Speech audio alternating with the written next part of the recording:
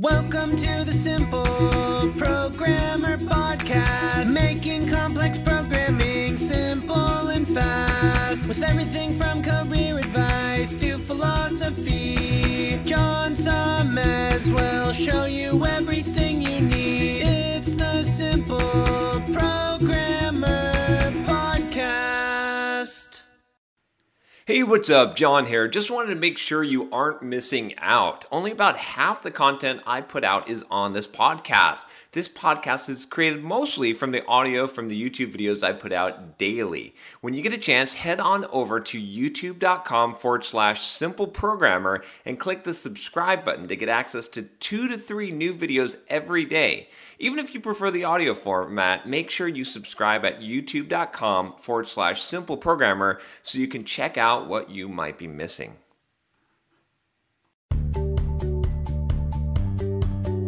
Welcome to the Simple Programmer Podcast, a short mix of career advice, philosophy, and soft skills from successful author and software developer John Sonmez.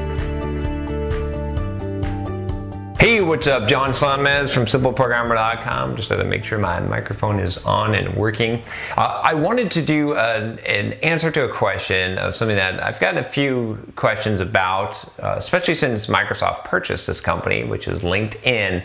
So I got this question about, what do you think of LinkedIn? What is my opinion on this? So the question says, hi, John. I'm sure that you're aware of Microsoft's recent big purchase, LinkedIn. Okay, so it's a little bit dated.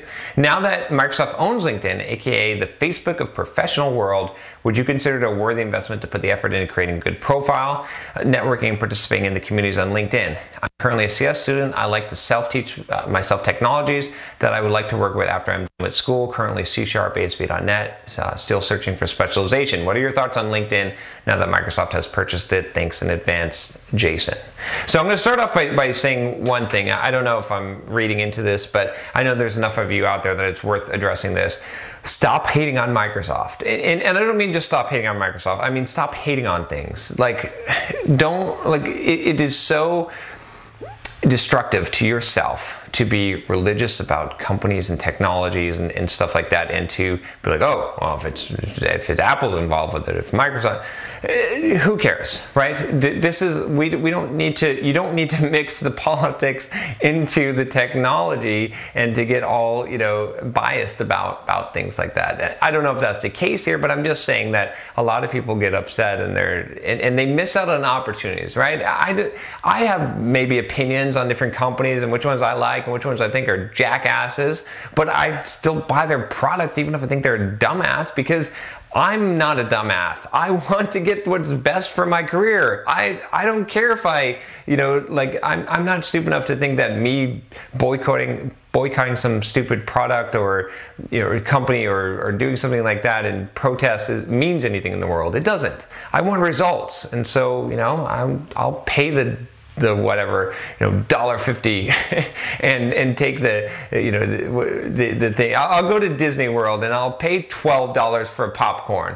I just want the damn popcorn. I don't care. I know you're ripping me off. I know you're jerks. Big deal. Who cares? Anyway, I thought I'd start out by saying that, because I think that's important to understand, is don't get your feelings with Microsoft mixed in with the LinkedIn thing. You got to do what's smart for you and your career and make these choices, right? Please don't do that. I've made this mistake. This is why I'm telling you this. I'm not telling you this because I'm some friggin' genius. I'm telling you this because I have made these mistakes myself in the past, and I want you to avoid them.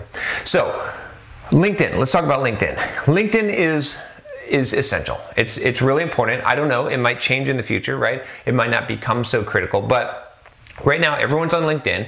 People search for, they're going to look up your LinkedIn profile, and having a really good LinkedIn profile is really important, because when someone sees you on LinkedIn, right, and first of all, if someone gets your resume, they're going to compare it to your LinkedIn profile, and if there's differences there, there's going to be a problem. They might just even throw you out. So, because they might think you're a liar. So keep the LinkedIn profile up to date, because people are using it. Not because you like LinkedIn, not because you like Microsoft or any of these things, but just because this is what a lot of recruiters are using. This is what a lot of companies are using to check people out. This is a good networking tool, right? It might not be as effective as it used to be. There's a lot of spam on there, right? There's a lot of noise. So the noise to signal ratio, definitely has changed. We'll see what happens as this gets cleaned up. But there's a lot of opportunity there.